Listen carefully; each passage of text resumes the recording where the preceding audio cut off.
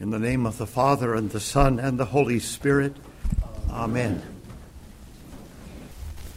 I have entitled today's talk, Dead Wood. A little autobiographical, perhaps, but not any more autobiographical than is strictly necessary.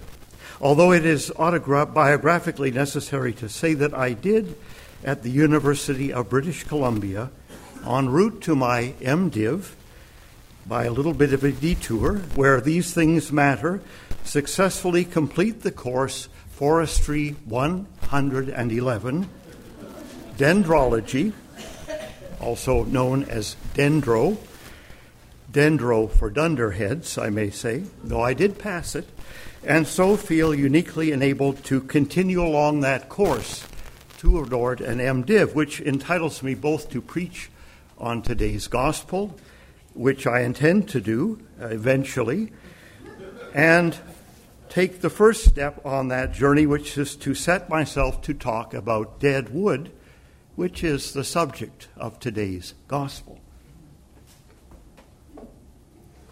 Why am I talking about woody plants? Jesus says, I am the true vine. Sermon finished. And my Father is the vine dresser. Every branch in me that does not bear fruit, he takes away. And every branch that does not bear fruit, he prunes, that it may bear more fruit. Already you, the disciples, are clean because of the word that I have spoken to you. Abide in me, and I in you. As the branch cannot bear fruit by itself unless it abides in the vine, neither can you unless you abide in me. I am the vine, you are the branches. Now, apart from the untechnical reference to branches, which is not a term used in plant science, this is a very good exposition of the book of creation. A vine is not a tree, but like a tree, a vine is a woody plant. And wood is basically dead wood. Its outer layer is alive, and each growing season it adds another outer layer, a shining green skin of life, and each year, last year's outer layer dies. It's retired to provide the structure, the support for this year's greenery and every other year's. Every woody plant is one layer of cells thick, the outer layer is alive, the entire inner part is dead. It's wood.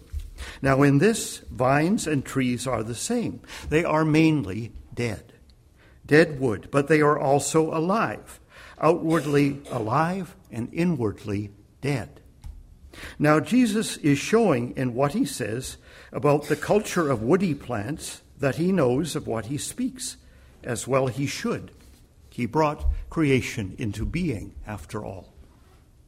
Jesus knows about woody plants, about vines, about viniculture, which is the art of cultivating vines, especially vitis vinifera, the vines that produce grapes. Not all vines produce grapes, and grapes produce wine, if humans intervene to help them do so. Humans are interested in the growth of grapes, in getting a good yield of grapes. Not too many, not too few, not too bland, not too this, not too that. The grapes could care less, but humans are very interested in a good yield of grapes. And there are choices how to go about this if you know the laws that govern how things grow. Let me say this again, for there is a sermon within this sermon on woody plants, and point one of that sermon is this: you can help things grow if you know how things grow. If you know the laws that govern how things grow. Rule 1a, point 1a, you can help things grow if you know the thing that is growing. For things that grow are not all the same. And they do not all grow the same. Each thing has its own habit of growth. The laws are the same, but they rule different things differently. Jesus says, I am the true vine. Jesus is not a vine, but this is how language works. One thing stands for another, for another, for another. I am the true vine, yes, and my Father is the vine dresser. Jesus is the vine because Jesus is creation. Little more than that, but he is at least creation. He sets the laws by which things work, and then he lives subject to those laws in his time on earth. His Father, that would be God the Father, takes care of culture. He works with what is, the laws by which things work, to make things work as well as the laws allow, or maybe better. How? Every branch in me that does not bear fruit, he, the Father, takes away. And every branch that does bear fruit, he prunes that it may bear more fruit. The Father, the vine dresser, knows that to provide a good yield, you must actively train, that means simply prune, cut back old growth, dead wood, and also cut back new growth. You nip new growth in the bud. You pluck the new buds right off the vine, another expression from plant science that has made its way into the culture. You cut back. And if you are dealing with vines, you also build. You build a structure of wood. A trellis may be, a gazebo or pergola or fence. You provide a structure along which the new growth will grow. Now listen, this is important, more plant science. Vines are spineless. They have no innate sense of where to grow. They just grow. A little dendro now. Remember this term, apical dominance. Put it away in your mind. Because this is how trees know how to grow. If you put a tree where it will grow best, it will grow best. You plant a tree, then you get out of the way. That's the rule for pruning trees, by the way. Even fruit trees don't. Unless you have to. You're making more trouble than it's worth. Trees know what they are doing better than you or I know what trees are doing. Apical dominance. Let me explain. Trees grow up. Trees grow upward. The central stem grows upright. A chemical called auxin makes sure of that. Lateral growth is suppressed. Vertical growth is encouraged, augmented. For that leader, the central shoot of the tree only. So trees grow straight and tall, 400 feet tall, from where I am from, pure, noble pillars of wood, dead and strong, providing all the support that thousands of years of growth require, and that growth is outward, but also upward. Trees are self-supporting. They know what they are all about. Vines are not. Vines ramble aimlessly along the ground until they find something to latch onto, something, anything.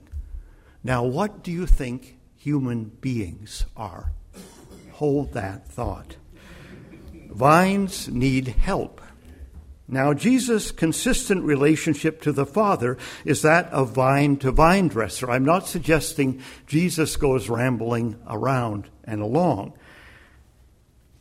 We don't know, because Jesus never cuts his relationship to the vine dresser, to the one who cuts back and the one who builds out, who is actively involved in every step of shaping the life and growth of that vine, letting that vine be what it will be by virtue of his very active intervention. So Jesus, like the vine, is totally dependent upon his Father for every move he makes. He says that once or twice, I think. Left to his own devices, well, Jesus is never left to his own devices. No, not never. Just once on the cross.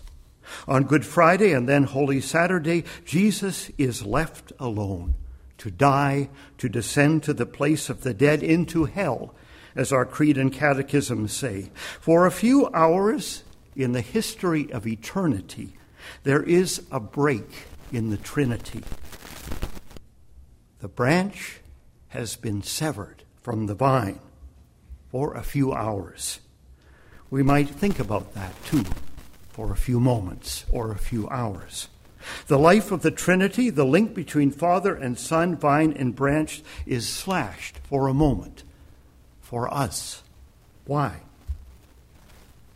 We are not trees. And this is the point. We are not trees, we are vines. We have been through thousands of years of philosophers telling us we are trees.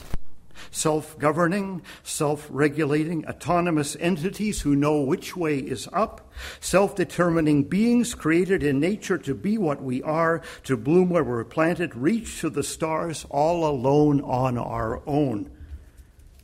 We still hear that now and again. Well, we will bloom, we will flower, we, like Jesus, will bear fruit if we accept that we are vines.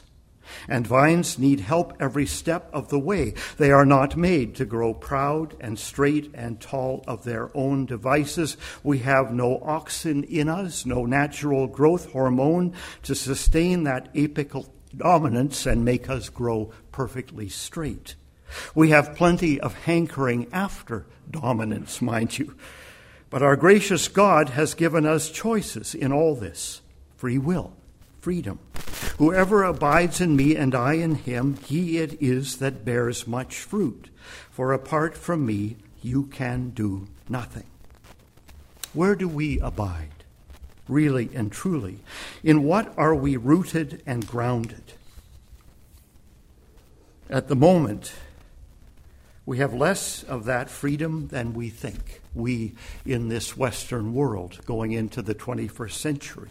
We in the West have been through the last 200 years especially, since Rousseau, I would say, the absolute low point of civilization, of a slow, steady, inexorable descent into hell, which shows no sign of stopping.